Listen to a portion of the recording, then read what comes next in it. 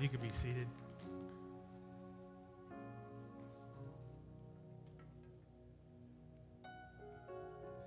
If you just give me about 30, 40 minutes, I'll be quick. I'm not long-winded at all. You guys know that. Would it be okay if I teach Jesus this morning? Would that be okay? All right, but before I do that, let me get to the important stuff. Your firstborn eats dirt, you rush him to the hospital. Your secondborn eats dirt, you wash his mouth out. The third child eats dirt, you wonder if they need to eat lunch too.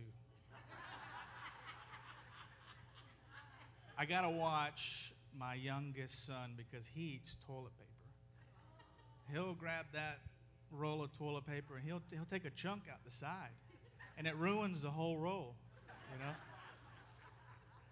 I'm just glad he doesn't eat used toilet paper. I'm sorry, I had to go. I'm sorry about that. If you want to know who loves you the most, put your wife and your dog in the trunk, and when you open the trunk, see who's the happiest to see you. I don't try that now. A recent scientific study discovered that women who add a few extra pounds live longer than the men who mention it. Isn't that the truth? I want to go into some heavy-duty scripture out of Matthew. It's a series of verses that Jesus and his disciples, Jesus is talking to his disciples in Caesarea Philippi, and I just want to kind of break this down a little bit. I'm all about context when I read the Bible, so I just want to share a little bit of that. This is going to be a loaded potato of context here. Sour cream, cheese, the chives, everything is going to be a loaded potato. Matthew 16, verse number 13 through 19, and it says this. When Jesus came into the region of Caesarea Philippi, he asked his disciples, saying, "Who do men say that I am? Who do men say that I am?" So they said, "Some say John the Baptist, some say Elijah, others say Jeremiah or one of the prophets." He said to them, "But who do you say that I am?" It's one of the most important questions that you can ask yourself is, who do you say that Jesus is to you? Who is he in your life? Simon Peter answered and said, "You're the Christ, the Son of the living God." And Jesus spun around and said, "Blessed are you, Simon Bar-Jonah, for flesh and blood has not revealed this to you, but my Father who is in heaven. And I also say to you that you are Peter, and on this rock I will build my church, and the gates of Hades shall not prevail against it. And I will give you the keys of the kingdom of heaven. And whatever you bind on earth will be bound in heaven, and whatever you loose on earth will be loosed in heaven." The title of my message this morning is The Ecclesia. Father God, we just thank you, Father God, for this moment. I thank you, Lord, for the opportunity, the honor it is to share behind this pulpit this morning. I just ask, Holy Spirit, that let it be your words that come out and to communicate to the hearts of people in this building this morning, and those listening in on 100.5 and those watching on Facebook Live. I just ask, Father God, that an open heart, open spirit to receive what it is that you want them to receive this morning. And we thank you for it in Jesus' name. Amen. How many of you know that everybody has a worldview? Everybody has a worldview. Wherever house you grew up in, there's a specific set of views that are a lens that you see the world through. How many know that the Christian worldview is a very unique worldview? It's very different from all the other worldviews that are religious worldviews that are out there. It's different from Buddhism. It's different from Islam. It's different from the 220 million deities that are worshipped in India and counting. It's different. It's more. If you want to break down the Christian worldview, And the Judeo worldview is very similar, but it has its limits to it. If you break it down, it's all about communion with God. Islam does not have that. Buddhism does not have that. Buddhism is actually atheistic at its core. They don't have that. What the Christian worldview and the Judaism worldview have is they have a worldview that, you know what? It's about communion with God. And Judaism is limited because it only goes so far with communion with God. And how many of you know that I was listening to a guy who does, he's the undertaker for in Israel.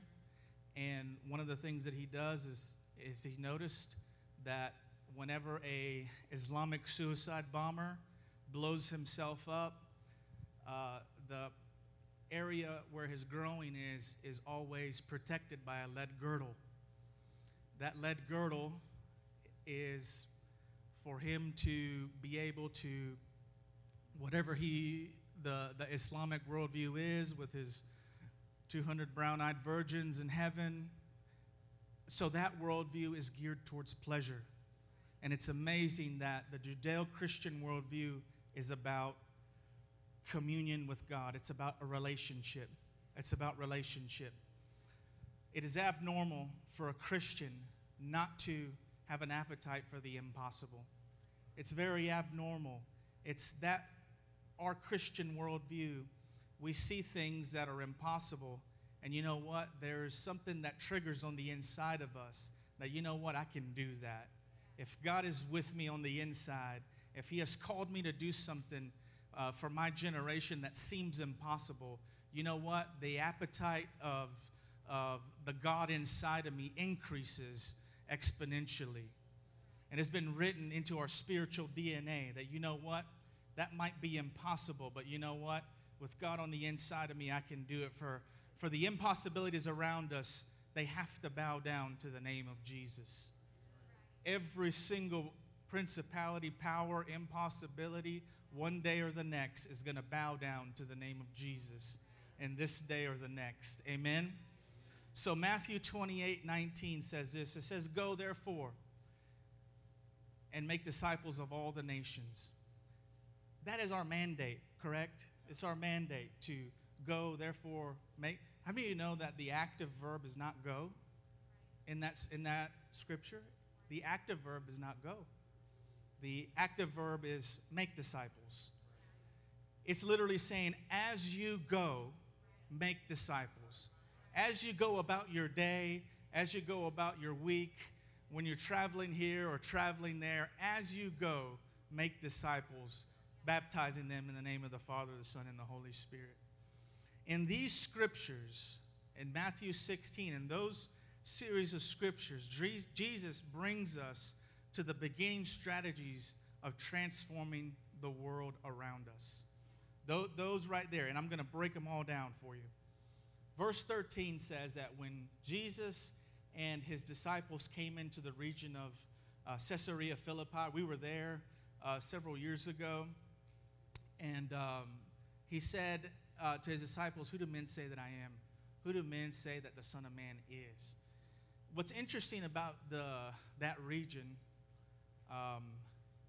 it's in the northern region of Israel on the south side of Mount Hermon. And on the south side of Mount Hermon, there's a cave. There's a specific cave in a series of rocks and streams there, and it's the birthplace. It's the birthplace of the Greco-Roman god Pan. Pan was half man, half goat. Half man, half goat. He had the goat horns and the goat legs, and his upper body was that of a man. To the ancient Greeks who settled in this area, the caves there in Caesarea Philippi was the gate to the underworld. It was a literal gate to the underworld, they believed, where the fertility gods dwelt during the winter, and they also believed that they returned to the earth each spring. So the people also believed that the gate held the gates to Hades. the literal gates to Hades. And the pagan worshipers would make sacrifices to Pan right there at the mouth of the cave. If you could throw that picture up there, I have a picture of it. That's the gate of Hades right there. That's the gate of Hades. If you go to the next one, that's what it would look like in Jesus' day. What's significant about this is that Jesus proposed two questions to his disciples, standing in the middle of all that, in the middle of people bringing their sacrifices, people worshiping the pagan gods. And he proposed, the first one was, who do men say that the Son of Man is? And it could easily be answered, their observation as they traveled with Jesus. How many know that Herod promoted a rumor? Herod promoted a rumor that Jesus was the resurrected John the Baptist. That's why they said, well, some say that you're John the Baptist. Well, Herod started that rumor. So, and it goes on to say, well, one of the other prophets are Jeremiah. And some people believe that Jesus was Elijah, whose anticipated return would be to announce the coming of the Messiah. And it is significant that Jesus chose to ask this immense question in the middle of all that, right in the middle of it, since there were few areas in the entire world that were more religious at the time. That place right there, the gate of Hades is the one to the left there. There was a temple that was erected to the Greek god Pan, and the sacrifices would take place in there. And there was also the river Benai that would flow out of there, and which eventually would go into the Jordan River. So there were few areas in the entire world that were more religious than that area right there. And Jesus asked the most important question that anybody can ask you is, who do you say that he is? Who do you say that Jesus is? Who is he in your life? This area was filled with temples to the ancient Syrian gods of Baal. Historians have identified 14 such temples right there in that area. And thus, this was a place of the ancient gods of sacrifice. And just think about it. Jesus standing on a road in an area littered with the temples of Syrian gods, a place where Greek gods looked down, a place where the most important river in Judaism at that time sprang to life, the Benias River, a place where the white marble splendor of the home, there was actually a temple that was dedicated to Caesar Augustus himself, a white marbled palace that was used for his worship, because how many of you know that those guys believed that they were gods themselves? And here, of all places that he could have asked those questions, he asked them in that place right there, and he said, who do men say that I am? Who do you say that I am? So they went on to say the answers. And Simon Peter in verse 16 said one of the most profound things that, he could have easily been killed at that time. Because how many know that Jesus, wherever he went, a crowd came or was attracted? People flocked to where he was. So you know, if he's standing in the middle of that where there's goat sacrifices, they even had, I read somewhere where they even had dancing goats that would dance, and at the end of it, they'd get sacrifices. Just so weird. It's like a Cirque du Soleil or something like that. It was just crazy stuff. And in the middle of all that, Peter rises up and says, you are the Christ, the Son of the living God. And he says this in the middle of Roman-controlled pagan worship, where just by him saying that was an automatic death sentence. So he turns around and he says that. And even Caesar claimed to not only be God, but also a son of God. He even minted his claims of his own divinity on the coins, as Pastor Mark was teaching about. Peter uttered these words in Caesarea Philippi, where according to Josephus, the historian, there was a temple to the Emperor Augustus there. In verse 17, it says this, Jesus answered and said, "Blessed are you, Simon Bar-Jonah, for flesh and blood has not revealed this to you, but my Father who is in heaven." I mean, know that this wasn't a slap in the face of Peter. He wasn't getting on to him. In other words, Jesus was just acknowledging something. He was acknowledging that he heard well from the Father. Come on, how many of you want Jesus to tell you that you heard well from the Father? Blessed are you. You put your name in there. That you heard well from the Father. And he was actually pointing out the good in Peter. You know, I did this the other day. It's something when, and I see it from like a biblical standpoint, but a natural father who points out good in their children. You know, I did this the other day. I can't remember what happened or what led to it, but Maddox did something kind. And I said, hold on, Maddox. And Roman, they were both right there. I said, you know what that was? That was a fruit of the Spirit. That was kindness. That was kindness. I heard somebody say that before, that they would do that with their children. And I started doing it myself. And the other day, I had to point out the not so fruit of the Spirit stuff that was going on, because an eye for an eye is not a fruit of the Spirit. And they you know, one hits one and then the other one wants to swing at the other one. So we point out, the Father points out these things in our children. The good that is done, the fruits of the Spirit that are supposed to come out of us naturally, right? Are supposed to come out of us naturally. Maybe not so naturally for some of us, but should be. Amen?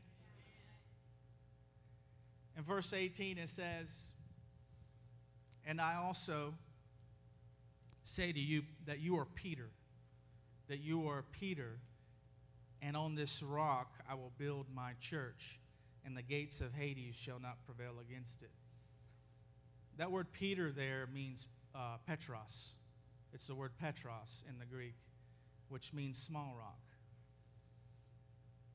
And if we keep going, and on this rock, that's another word there. It's not the same word. It's the word Petra, which means big rock, which literally talks about the revelation that Peter shared on the side of Mount Hermon, in the middle of probably one of the most dangerous areas for a Christian to be at the time. He said, you know what, Peter, that revelation that you gave upon this rock, the much bigger rock, and I don't know, and I'm still trying to figure it out, and maybe we'll never figure it out, but was he making some sort of comparison there, because it was on the southwest corner of Mount Hermon, and you could see the mountain in the background, and he just said, upon this rock I'm going to build my church. In other words, that upon the revelation that you just said, Peter, in front of all these people, I'm going to build my church, and on this rock I'm going to build it. I'm going to build it in front of everybody. I'm going to build it. And I want you to think about this here. The church is built on revelation.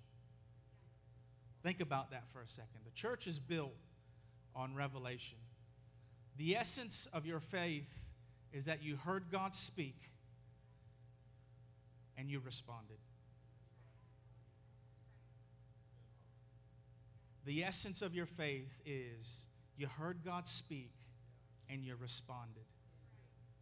But you might say, man, I've never heard God speak. You can't get saved without hearing God speak. It might not be a literal voice that you hear from the heavens, but it could be a tugging of your heart. There's something pulling you towards it. Because there is no salvation apart from hearing God. There isn't. And I just want to just share just a side note here about the rock.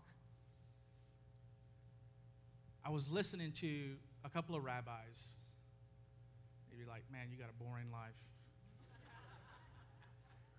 And I just pulled some of this from them. And there is, and I've never heard it before, there is a correlation in the Old Testament where Abraham is called the rock on which the world was found. There's an Old Testament correlation where Abraham is known as the rock on which the world was found. And I believe Jesus, standing there in front of his 12 Jewish disciples, said, hey boys, there's a new rock that we're going to build this thing on. It's no longer the rock of Abraham. It's going to be this new rock that the ecclesia is going to be built on, that my church is going to be built on. Just a little side note there. Okay, when it talks about the gates of Hades, it wasn't, I think, a wrong interpretation would be the gates of hell. And I don't know, some Bibles, they call it the gates of hell. That's incorrect. Because how many know that the devil is not in hell? The book of Revelation said that place is reserved for him, but that day has not yet come. So the gate of Hades, which in the ancient world, gates were a defensive structures to keep the enemy out. Whenever we would read this, back when I still don't know nothing, but when I knew even less, I would think about it like, man, Jesus and God are going to put a gate up, and there's that bad stuff. It's not going to be able to get in there, and it's going to be just a celestial gate that no devil, nothing, no demon, nothing can get through. How many know that that's incorrect? That's incorrect. Because in the ancient world, they were defensive structures to keep the enemy out, but Jesus doesn't want us cowering behind them. When he stated, and the gates of hell will not prevail, Jesus was suggesting that those gates should be attacked. Those gates should be attacked. This was a offensive force going towards the gates of Hades. Because what he was doing was he was pointing to those 14 pagan buildings, pagan temples that were there. And he said, you know what? Those are the people. That's the stuff that I'm going to attack. Those spirits, not necessarily people, but the spirits that are controlling those people, those regions, whatever it might be, those are the things that I'm going to go after. The gates of Hades will not have a chance when we go through. So his followers were challenged not to hide from evil, but he commanded to storm the gates of Hades, which would not hold up under the triumphant forces of the church of Jesus, of the ecclesia of Jesus. In Scripture, gates to a city represented authority. Represents authority. It was where the authority figures of a city would sit. It didn't represent like a gate to a like an actual gate to a city, but the authority in the demonic realm would be challenged. It would be the authority of a demonic realm would be challenged, and we would go after it. The hierarchy of those figures of whoever controlled the gates of that city. It's pretty much talking about the spiritual climate of a city. Those are the gates that Jesus was talking about that we would go after. It's what Paul writes about in Ephesians 6 when he says, for we do not wrestle with flesh and blood, but against principalities, against powers, against the rulers of the darkness of this age and all the spiritual hosts of wickedness in heavenly places. Do you want to know where the devil is lodged? He's lodged 6 inches above your head, as Ron Carpenter would say. In the heavenlies. That's where his domain is. That's where he rules. And that's the gates that Jesus was talking about. We go after that. Those principalities have no chance when the ecclesia goes after it. And he goes on to verse 19. He says, and the keys of the kingdom, I will give you the keys of the kingdom. And whatever you bind on earth will be bound in heaven, and whatever you loose on earth will be loosed in heaven.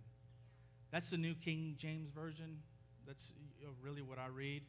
But how many know that translation does not do justice? The translation, it really should say, whatever is already bound in heaven, you can bind here on the earth. And whatever has already been loosed in heaven can be loosed here on the earth. And then what he does, he repeats himself 2 chapters later in Matthew 18. He repeats himself again, which tells me of the significance of what he's trying to say and what he's trying to tell the ecclesia of he's leaving these keys to. He's trying to tell them something. He says in Matthew 18:18, assuredly, I say to you, whatever you bind on earth. He says it again. He's trying to flick this in their head. Whatever you bind on earth would already be bound in heaven. And whatever you loose on earth would already be loosed in heaven. And he goes on to say, again, I say to you. And here's where I want to get to. Where 2 or 3 are gathered in my name, agreeing on earth concerning anything that I ask, that will be done by my Father in heaven. For 2 or 3 are gathered in my name, I am there in the midst. Did you know that the church, and only the church, has been delegated spiritual authority by Jesus? The church, and only the church, has been delegated spiritual authority by Jesus. What Adam lost, Jesus restored back to the church, to his church, the ecclesia. You have no spiritual authority without being connected to a church, without being connected to an ecclesia, his bride. Because Jesus and his kingdom is only accessible to who he's married to. He's married to the ecclesia. That's who he's married to. That's who his bride is. Jesus and his kingdom is only accessible to those who he's married to.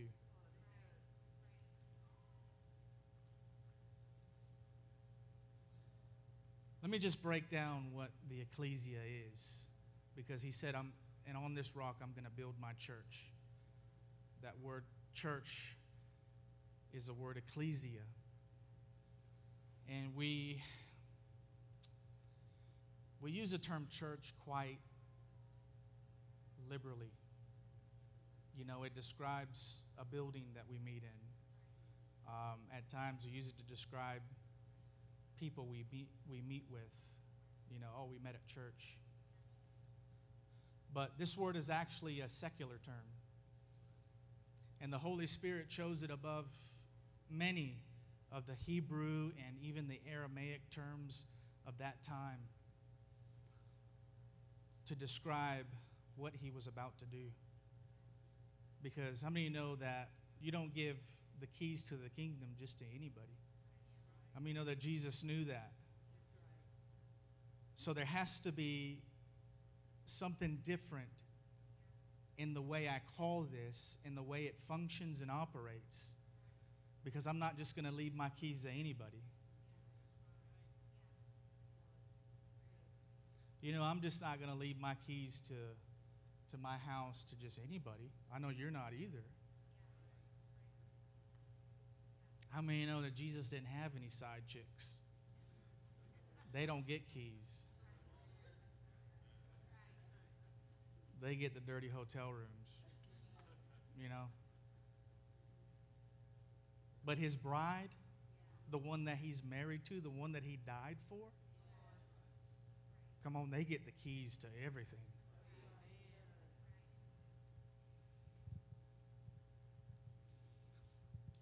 He could have chose a Hebrew word, but he didn't.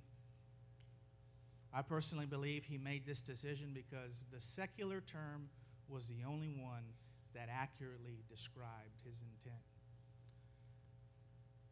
Ekklesia is a Greek word that was initially started out with the Greek, and then the Romans kind of took hold of it afterwards.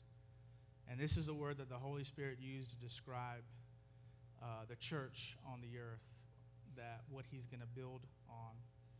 It had been used for centuries in the Greek and the Roman cultures. It refers to a secular institution operating in the marketplace in governmental capacity. It's a secular term that describes a secular institution operating in the marketplace in governmental capacity.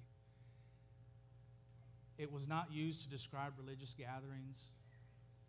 Put it another way, he was not going to plant his ecclesia within the surrounding systems of government and society in order to impregnate them with the DNA of the kingdom of God. He was going to put it right. That's why he chose to do that in Caesarea Philippi.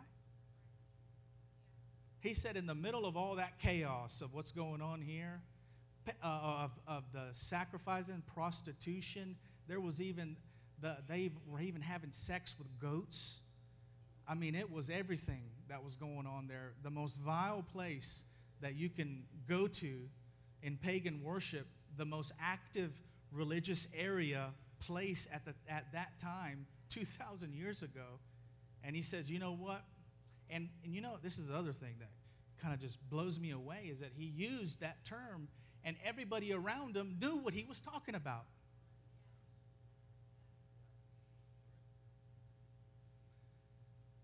The ecclesia could consist of a small handful of people, 2 or 3.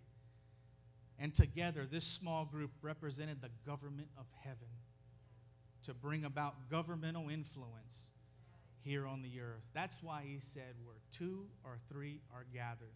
You know, we take that and we look at that and you're like, man, that is 2 or 3 are gathered. We say that all the time. But I don't think we understand the significance of that. We really don't. We really don't. We don't understand the significance and the weight that has. The corporate gatherings, I know, are vital. They're great. I love the corporate gathering. I love but sometimes something is, hold on, I'm lost here.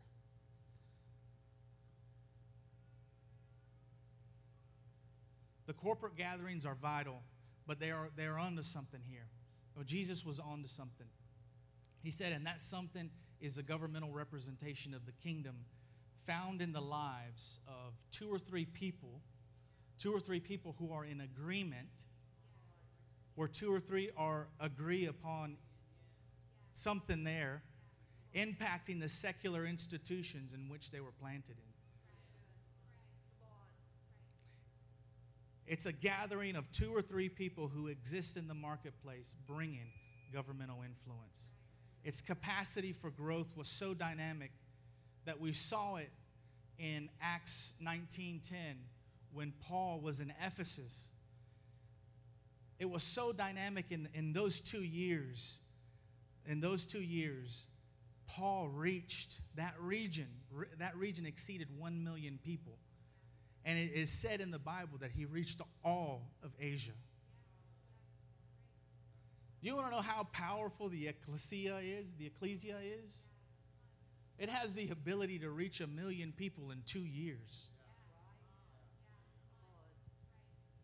You know, I know we sit there, and I know you're thinking that, man, that's just crazy. Right? Do you know that they're doing that in China right now? They're doing that just because they're not doing it here doesn't mean It's like this everywhere. They're doing it in China right now. In Brazil right now, it's being done. It was this specific design that Jesus wanted to model the church by, the ecclesia. And he proclaimed that it would overpower the gates of Hades. It was a majority. It was this majority there who would be able to displace the powers of darkness set against God's purposes here on the earth. It was this group of empowered representatives of his kingdom that he said, I'm going to give my keys to these guys. These guys know what's going on. They know how to bind what's already bound. They know how to loose what's already loose. So these keys, I'm going to give them to them, and also they're married to me. They consider me the most important person in their everyday walk. They consider me above family, above children, above jobs, above businesses, above everything that they could even think of. They consider me above all that. That's who I'm going to give my keys to. That's who has my authority. And those are the people that are going to storm the gates of Hades. Those are the people that understand the power that's within them, because when we come together in agreement, do you know that you and Jesus is a majority? You and Jesus is a majority. I believe God is revealing to us the strength of the church. I believe right now, more than anything, He's forcing us to learn where the strength is during this whole thing. Because we do love large gatherings. We love large gatherings. Who doesn't? And large gatherings are significant. They have purpose to them. Somebody can release a prophetic word that can challenge and send forth that whole congregation. Large gatherings are important. But recently we know that strength in numbers, God is forcing us to learn the strength of the church in just 2 or 3 people. 2 or 3 gathered. 2 or 3 gathered in your own home. I believe that the backbone of the commission for every believer is learning how to partner with God to bring the reality of His reign. The backbone of the commission is for every believer is learning how to partner with God. How to partner, co-labor with God. You know, it's a co-mission. You're partnering with somebody to bring the reality of His reign here on the earth. His dominion into specific areas of our human experience. To bring it into the specific areas of our daily walk. Go, therefore, and make disciples. As you go, make disciples. In your everyday doings, remember the active verb is make disciples. Not go. As you go, make disciples. The presence of God is a mark of divine authority. The presence of God on a person is the mark of divine authority. For example, the presence of God upon like a married couple, for instance, who's in unity before Christ, they carry a governmental responsibility to represent Him and to bind here what is not free up there, and to loose here what is loosed up there. The presence of God upon a married couple walking together in unity in Christ, they carry the governmental responsibility to represent Him here on the earth and to bind here on the earth what is bound in heaven and to loose here on the earth what is loosed in heaven. It is a God-given mandate and responsibility. It is the backbone of our assignment to disciple nations. That's a heck of a word right there, disciple nations. Disciple nations. Hey, he said it in his word, disciple nations, really? If 1 million people can be reached in a region in Asia, if Paul, one man, can reach 1 million people in 2 years, come on, man, what in the world are we doing? And I'll be the first to raise my hand, guilty. I'll be the first. I'm not up here. I'm probably just preaching to myself because I know you guys are reaching people in your everyday walk, and that's great.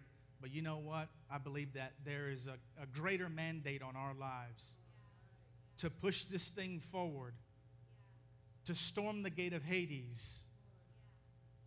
Listen, man, I can just imagine Jesus standing in that pagan square on the southwest corner of Mount Hermon, in front of all those temples, sacrifices going on. Whatever else is, everything else going, prostitution, everything else going on. And him to declare how he's going to build his church.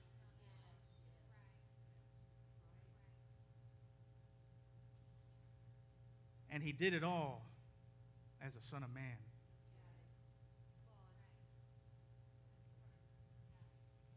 We were designed and assigned by God to be on this planet as citizens of another world. And as citizens of that world, I'm to look for the one or two others that I can meet with and come to a place of agreement so that the manifested presence of God will settle upon our gathering, and together in that position we make decisions that actually shape the course of history. What does that position look like? It's found in John 15. John 15, verse 7 and 8, it talks about I'm the true vine. But I just want to get these two scriptures. If you abide in me, man, it's already 12 o'clock. Come on, Porter. If you abide in me and my words abide in you, you will ask for what you desire and it shall be done for you. By this my Father is glorified, that you bear much fruit so that you will be my disciples. The fruit in this context is answer to prayer. In that context, the word fruit in there is an answer to prayer. So I owe God answers to prayer. The lack of answers to prayer is not on his end of the equation. The lack of answers to prayer is on my end of the equation. And it is connected to my ability and my willingness to abide. The felt presence of God is the absolute key to continuous answers to prayer. Living apart from that reality causes you to miss the mark.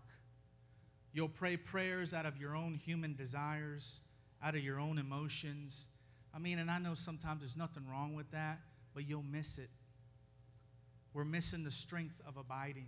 That's what we're doing. Because I put myself above him when we do that. Do you realize that? When we miss the abiding, the strength of abiding, we're literally putting ourselves above him. Because when you have manifested the presence of Jesus upon you and you come before the Father with requests, you know what? You got a sense of clout. Like, I got something here. I know what he's going to say. Because we have been invited into it. We have been invited into it. Abide in me, and my words abide in you. What is that? It's the acknowledged, felt presence of God. It's not God is here and I'm over there. Abiding it's an engagement. It's a participation with a person. There is this encounter. There is this coming together. There's this exchange. There's this fellowship. There's this intimacy. It's what Paul talks about. I want to know him. It's the Greek word gnoskos. The only word picture that I can think of is a man and a woman who've been married for 60 years. They just know each other.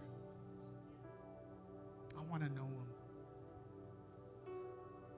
There's this connection, and that connection, I'm positioned to think different, to feel different, to see different. And as I sit there with other representatives of the ecclesia, and in that context, the weight of the government is upon your shoulders. And from that position, you can bind whatever is already bound up there. You can loose whatever's already loosed. That's what I mean, you have some clout. Because you have been so together in such an intimate way that you know what? You know the heart of the Father. No ifs, ands, buts about it, because you know what? Your desires, His desires actually become your desires.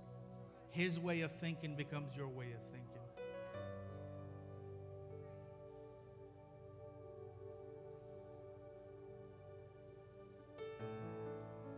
And in that position, we are much more prone to see and discern the reality of that world.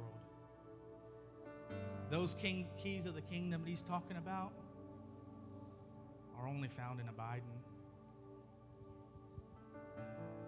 Do you want to have access to this, access to that? But I think what Jesus is really asking us is, where you been?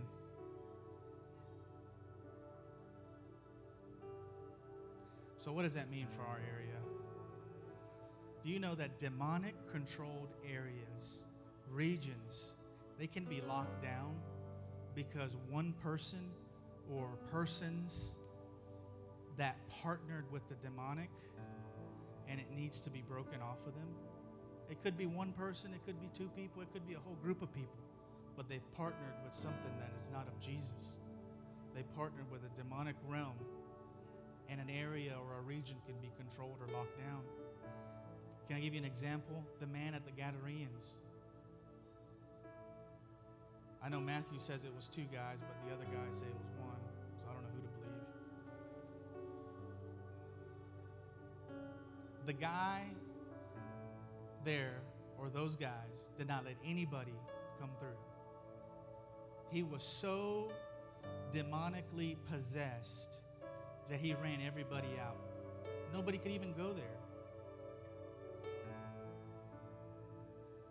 But how many of you know that when Jesus walks up to the situation, because he already knows whatever is bound in heaven be bound on here on the earth, and whatever is loosed in heaven be loosed here on the earth. Sometimes we bind things here and it's all great, but we never loose anything. There's got to be a loosing after the binding. And that's what he does here for this guy, or these guys.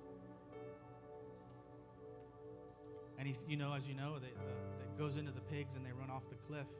But how many of you know that at the end of that chapter, how many of you know that the people were so taken back by a greater power than what that guy had, that they were so afraid, and they asked him to leave. It's in your Bible. They asked him to go because they did not understand how was there a greater power than that guy there. We saw this guy was a lunatic. He was crazy.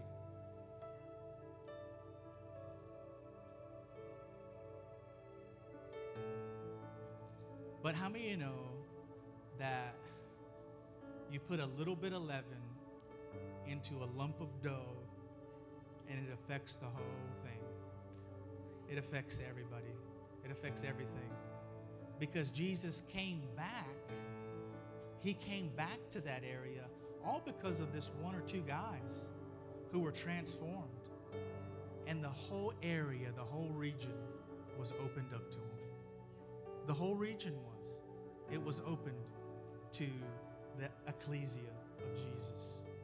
It was opened up to him.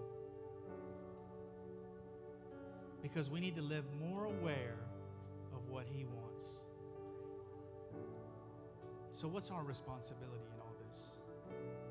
Jesus said that we have this ecclesia where 2 or 3 work. Say, for instance, they work at Walmart. And when they take their lunch break and come together in Jesus' name, they automatically become an ecclesia. And they come together in Jesus' name and have this predetermined idea that we will partner together for the invasion of God's blessing and presence on this business that I don't even own, a business that I'm here as a representative of another world. The government of God rests on those 2 or 3 people. But let me tell you this, not just the government, but the governor himself is in that place. Because if I'll connect my heart with his and think the way he thinks and want what he wants and dream what he dreams, and as that abiding presence becomes that kind of influence in my conscience and subconscious and unconscious mind, I can ask anything of God. That's what Matthew 18 tells us. Ask anything in my name. Because when there is such unity with you and Jesus, just like a married couple that have been married for 60, 70 years, they just know each other.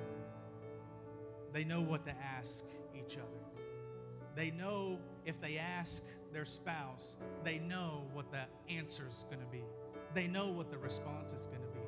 That's what that means. I can ask anything.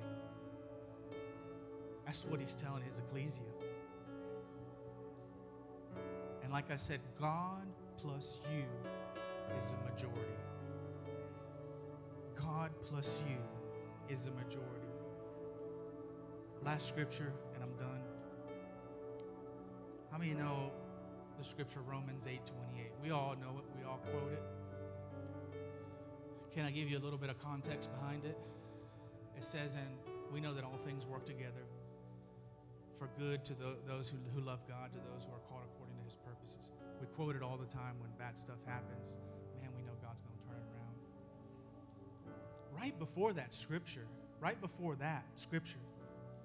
the Holy Spirit intercedes on our behalf. And do you realize right after that scripture, Romans 8:28, it's Jesus that intercedes on our behalf? That's why all things work together. You have the Holy Spirit and Jesus in the middle of Romans 8:28 interceding on your behalf. That is the only reason Romans 8:28 works.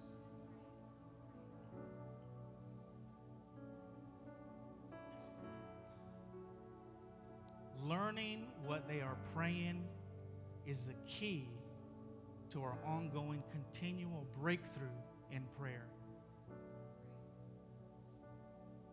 Holy Spirit, Jesus, learning what they are praying, what they are interceding on your behalf about, or on behalf of the ecclesia here at New Harvest Church, learning what they are praying is the key to our ongoing continual breakthrough. It is supposed to be that the will of God invades the earth for no other reason than because we prayed.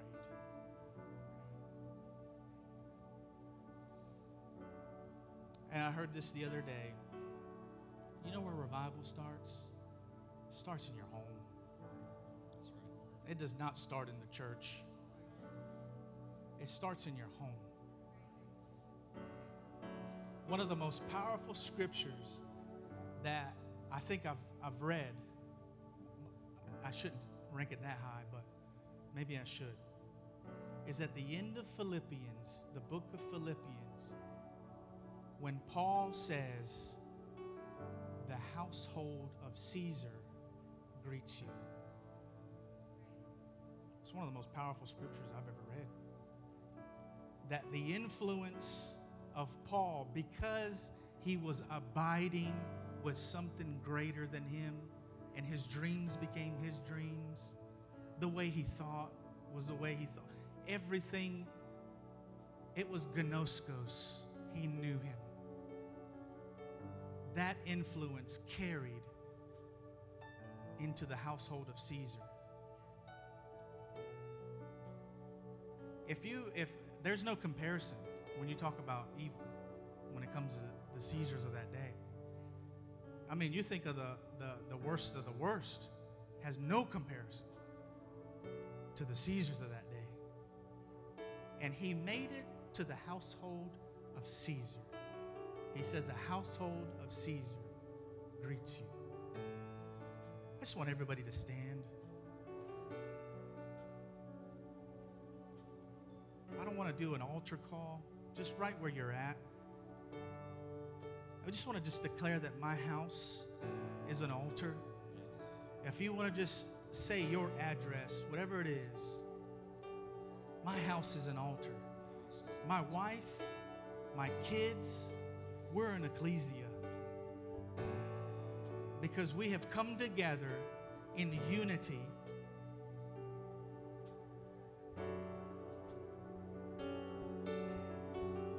In an undeniable, abiding presence of God. And we bind whatever is already bound in heaven, and we loose whatever has already been loosed on the earth. So let's just take the next 30 seconds. Come on, just declare that over your life, over your home, that you know what? This bigger ecclesia called New Harvest Church, I thank God for it. It's the church that He died for. Come on, it's His bride. But when we go into our home, there's nothing more powerful than our house. The most powerful house in this country is not the White House. The most powerful house in this country is your house. If your house has the abiding presence of Jesus Christ Almighty, and you know Him, it's the word gnoskos, and you know Him, Christ and Christ crucified. That is the most powerful house in this country, and we just thank you for it. Come on, as Pastor Porter begins to sing, let's just raise our voice, raise our hands, and acknowledge the King of Kings and the Lord of Lords for a deeper touch.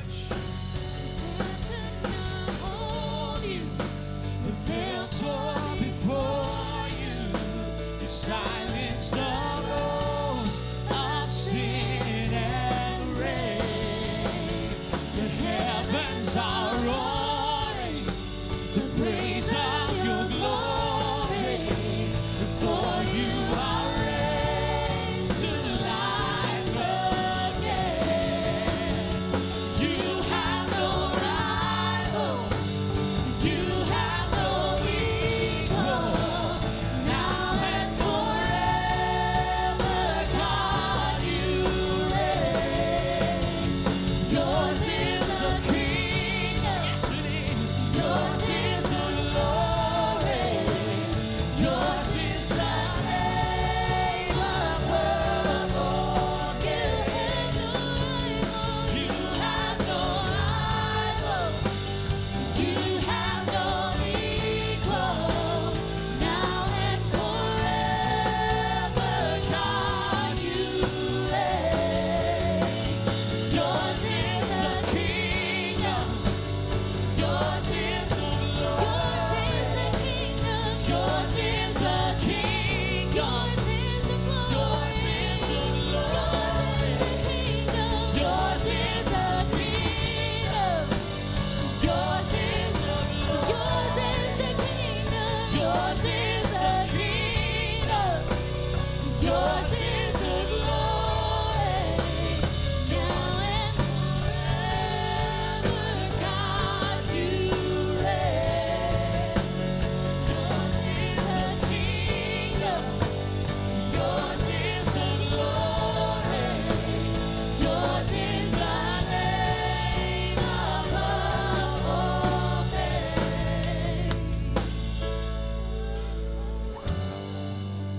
Amen. Well, how many believe we're the ecclesia? We're the ecclesia. Jesus went on to give them further instructions. And when you go, cast out devils, heal the sick, and raise the dead. And these signs shall follow them that believe. Amen. I believe when you go to work tomorrow, you ought to be casting out some devils. You ought to be healing the sick. Amen. I'm telling you, that's the mark of the ecclesia. These signs shall follow them that believe. And the gates of hell, Hades, the underworld, will not be able to prevail against the ecclesia. Amen. Come on, let's give God praise for that word. Pastor Carlos, thank you. Amen. Amen. Don't forget, tomorrow night, we're going to be praying. Tuesday night. I'll figure out what day I'm in a minute. Tuesday night, it's our prayer time together. It's our corporate prayer time. That's where we shake the gates of hell right there. That's where it gets shooken. So, shooken, that's a word, shooken, that's my word. We shooken and shooken the gates of hell. But just, if you can, I just want to always invite people to be at our prayer time. There's something dynamic that happens when people gather to pray in the same direction. Amen. So we just want to be there for that. And then, of course, next Sunday morning, we'll kick it back off again. We're just going to believe God for an amazing time. Listen, the gates of hell are being shaken because the church is coming. The church is rising. The church is on a mission. Amen. Let me pray over you. Father, I thank you this morning for the people of God today. Thank you, Lord, for what you're doing in our lives. And Lord, we just continue to think, Lord, I even heard Viva pray this morning. Lord, we continue to pray over our nation. Lord, that the church would rise in our nation. And Lord, that we would stand for truth. We would stand for righteousness. That we would be the people. We would be the ecclesia. We would be salt and light. We'd be a city set on a hill. Lord, we'd be different, other than something that the people can look to. Father, we just thank you today. Lord, we thank you for the word of God today. Thank you, Lord, that our hearts have been stretched. Our spirit has been nurtured today, Lord. Revelation has come today. And Father, we just give you the praise and the glory. I speak a blessing over your people today. Lord, bless them coming in and bless them going out. Lord, let everything that their hands touch cause it to prosper and be blessed. And we thank you for it. In Jesus' name I pray. And everybody together said amen. Amen. God bless you. Have a wonderful week. We'll see you in Jesus' name.